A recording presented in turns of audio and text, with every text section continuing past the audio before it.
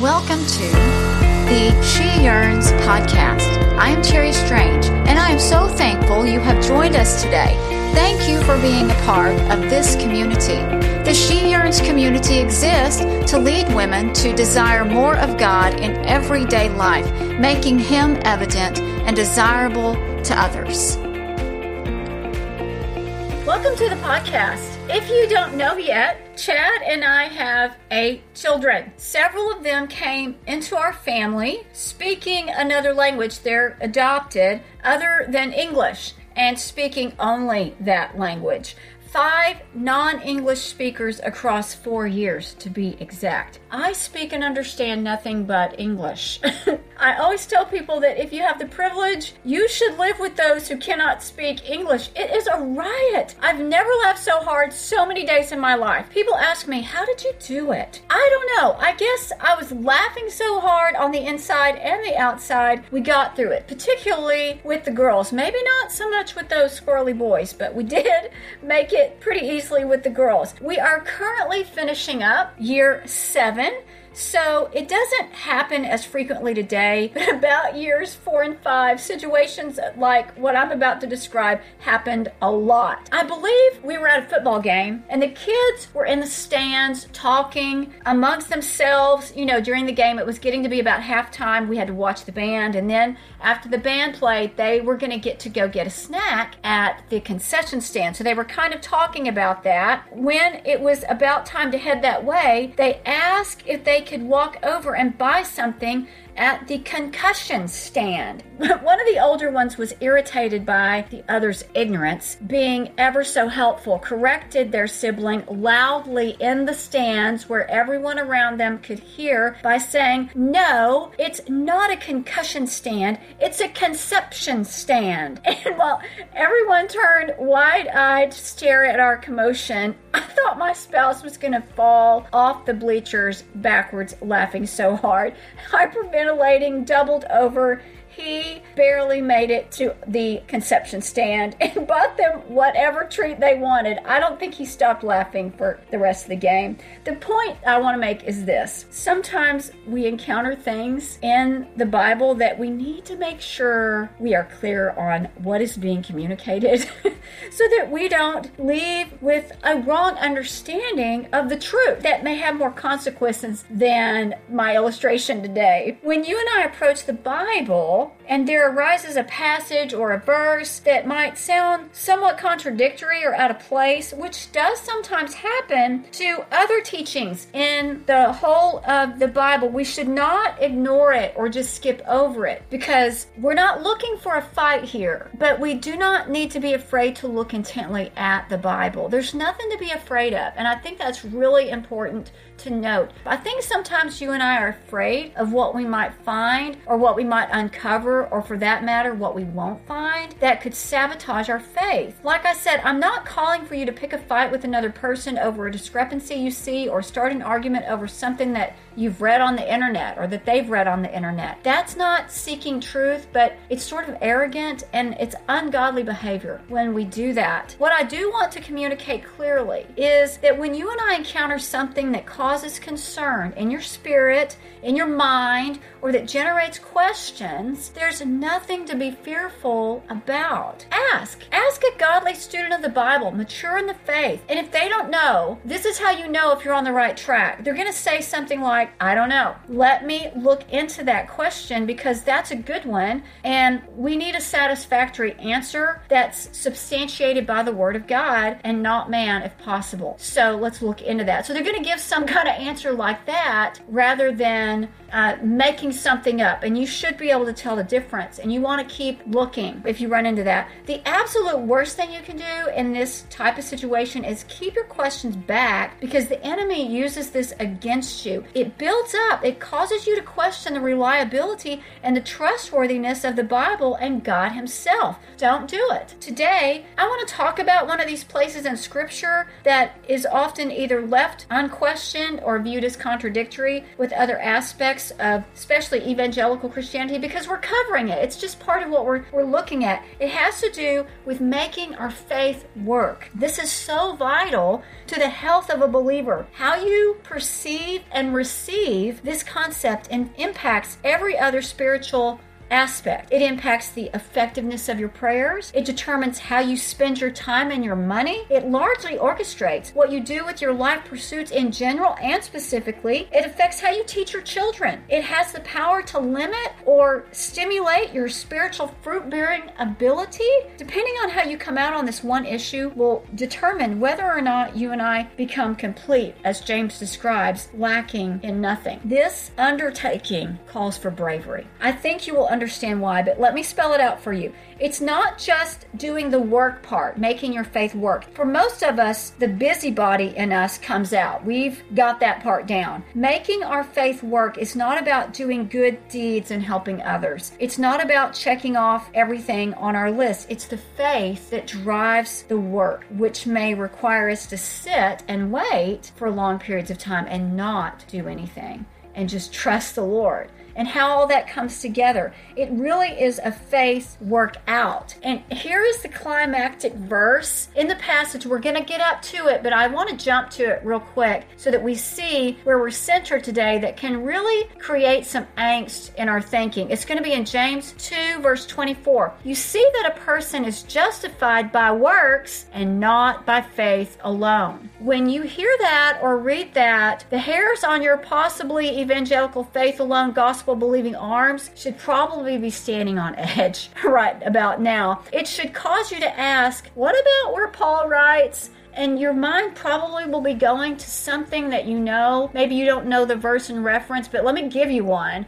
In Galatians 2, about 4 through 9, he writes, "But God, being rich in mercy because of the great love which he loved us, even when we were dead in our trespasses, made us alive together with Christ. By grace you have been saved, and raised up with him, and seated us with him in the heavenly places in Christ Jesus, so that in the coming ages he might show the immeasurable riches of his grace and kindness towards us in Christ Jesus. For by grace you have been saved through faith, and this is not of your own doing. It is the gift of God, not a result of works, so that no one may boast." How do we make sense of all that? How do we make our faith work, or do we? To gain a better understanding, you and I need a willingness to look further, because we're not just going to see it right on the surface. We've got to make a choice. If you want to rake the leaves to see the grass, it's okay to scratch the surface. If you're happy and content with not really knowing anything but those two inconsistencies that seem inconsistent, then that's okay. You're just going to scratch the surface. But if you are hoping for gold, you're going to have to dig deep. I am not satisfied with raking leaves.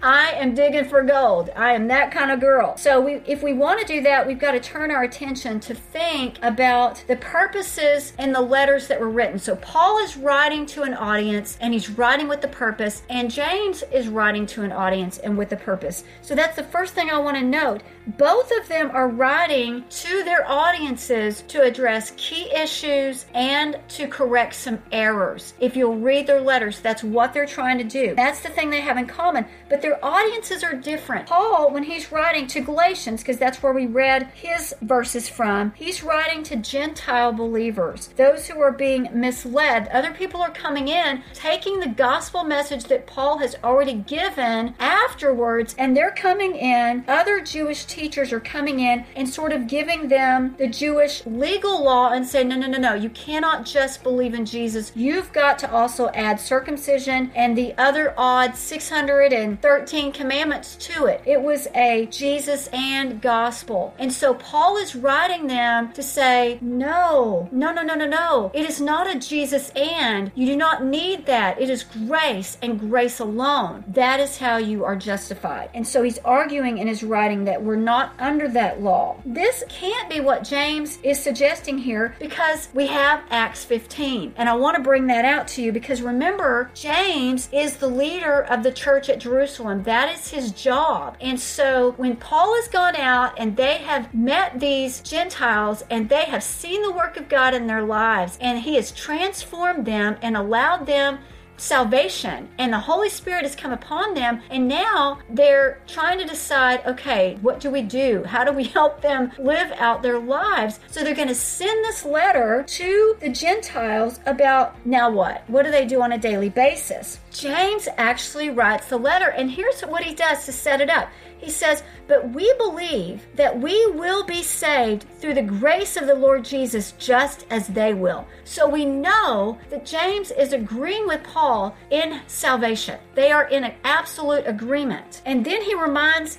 the leaders that they're complementing this understanding that they have in common.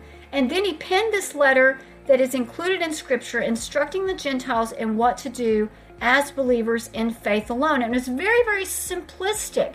And it was not anything like circumcision and having to stick to all those commandments. It wasn't a Jesus and kind of instruction. James is not advocating a Jesus and anything. So then what is he doing? When he's calling his audience to works, what is he trying to do?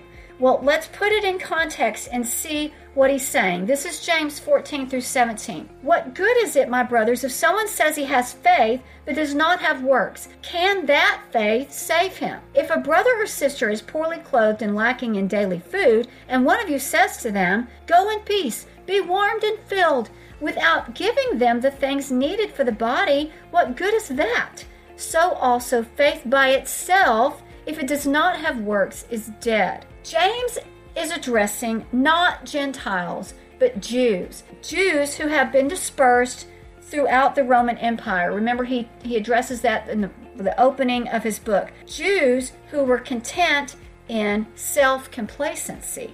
People descended from Abraham. Those who believed they didn't need to do anything. They could just be. It was enough. They reflect people in our culture today who say they're Christians, who maybe walked an aisle at some point, or just think that because they go to church or because their family went to church, or just deem themselves a Christian, that's all they have to do. That maybe they somehow obtained a get out of hell free card and got it stamped that they can live any way they want. Yet they have not been transformed from the inside out, not like James. Not like the gospel declares a believer in Christ will be transformed. Rather than arguing that we are not under the law, James is advocating for the fulfillment of it. Remember, that's what Jesus said about himself. He said, I did not come to nullify the law, I came to fulfill it. And so that's what James is agreeing with. Paul is arguing on his side that it's not by seeking to fulfill an impossible righteousness do we make ourselves just before God. We can't do it that way. But by acknowledging our sin and accepting his salvation as a free gift of grace. That is what Paul is arguing for. James is arguing that that very faith which saves us is a faith that brings forth after fruits. That after you are saved, there's going to be fruit, or it's not faith at all. So there are different arguments that they're using some of the same language for. Now, Paul's talking about works, and his works are done with a view to get salvation. He's talking about works that get you into heaven, that God's favor might be won for being justified. That's not what James is talking about. James is talking about the works that are sprung out of a person because of what God has so graciously done. It is a fruit bearing that happens after salvation. So they're just different. They're different kinds of things that are going on, but the language can be confusing. He goes on to sort of expound his thinking by providing this argument from two different perspectives, but he's not in the argument and he's not pointing to a particular person according to the language in the commentaries. He's just making this arbitrary argument. So here it is. Verse 18, but someone will say, you have faith and I have works. Show me your faith apart from your works and I will show you my faith by my works. You believe that God is one. You do well. Even the demons believe and shudder. At least they have a response, is what he was saying. You don't even have a response. Do you want to be shown, you foolish person, that faith apart from works is useless? Was not Abraham our father justified by works when he offered up his son Isaac on the altar? You see that faith was active along with his works, and faith was completed by his works.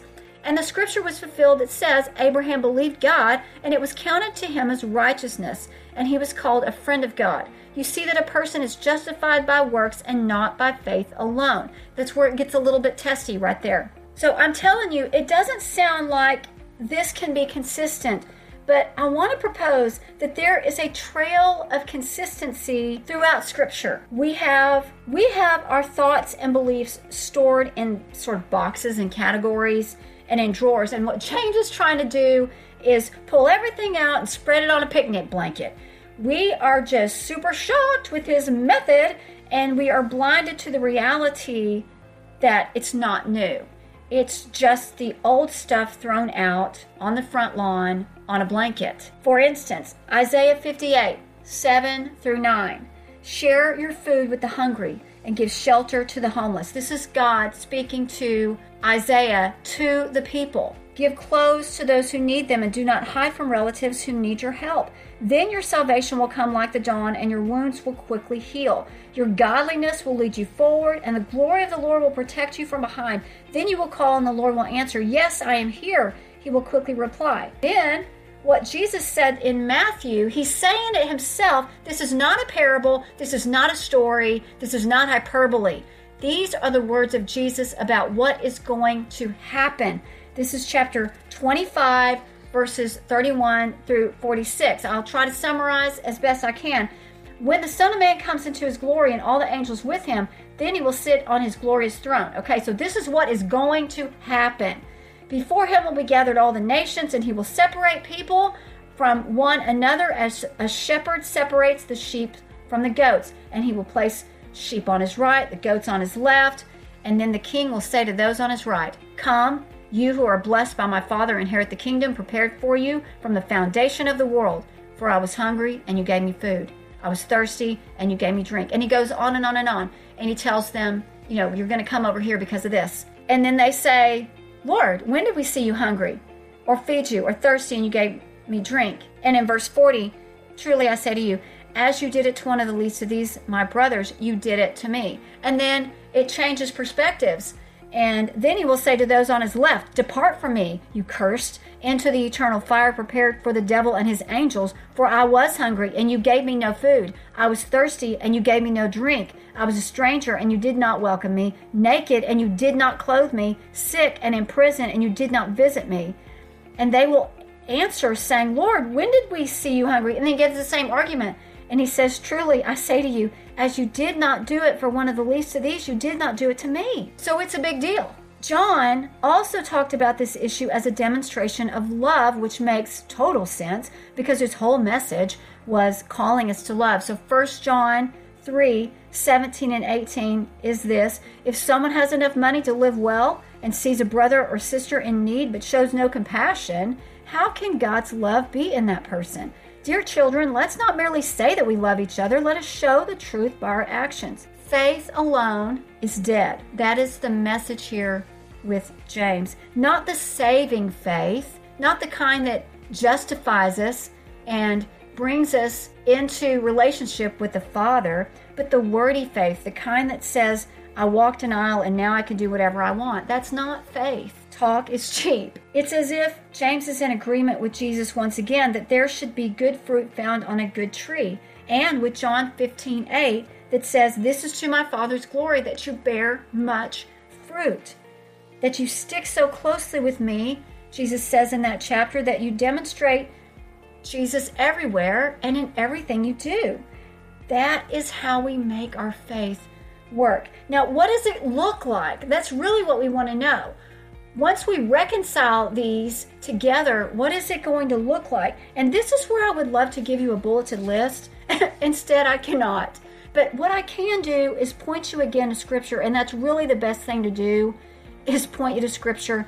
And for this, we're going to go to Hebrews 10, 38 and 39. But my righteous one shall live by faith, and if he shrinks back, my soul has no pleasure in him.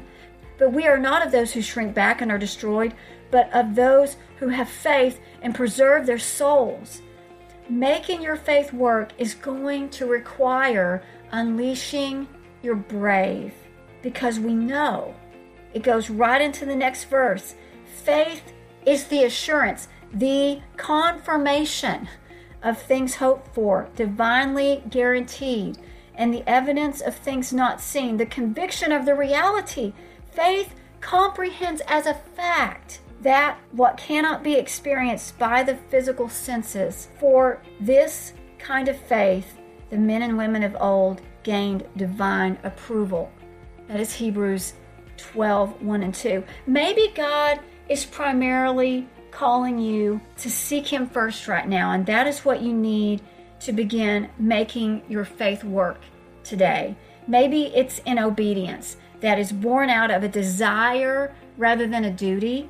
Maybe it's to grow you through your prayer life, and that is how you're going to make your faith work right now. Could it be that there's been this nudging to be involved in an organization or a cause that is a life-giving work? Some way that you need to be showing compassion, like when a person needs food or clothing, or you need to go somewhere with a group. I don't know, but maybe that's it. Or maybe making your faith work right now looks more like Rahab, when she gave a right response, demonstrating she understood who God really was and what she needed to do at that moment because of that.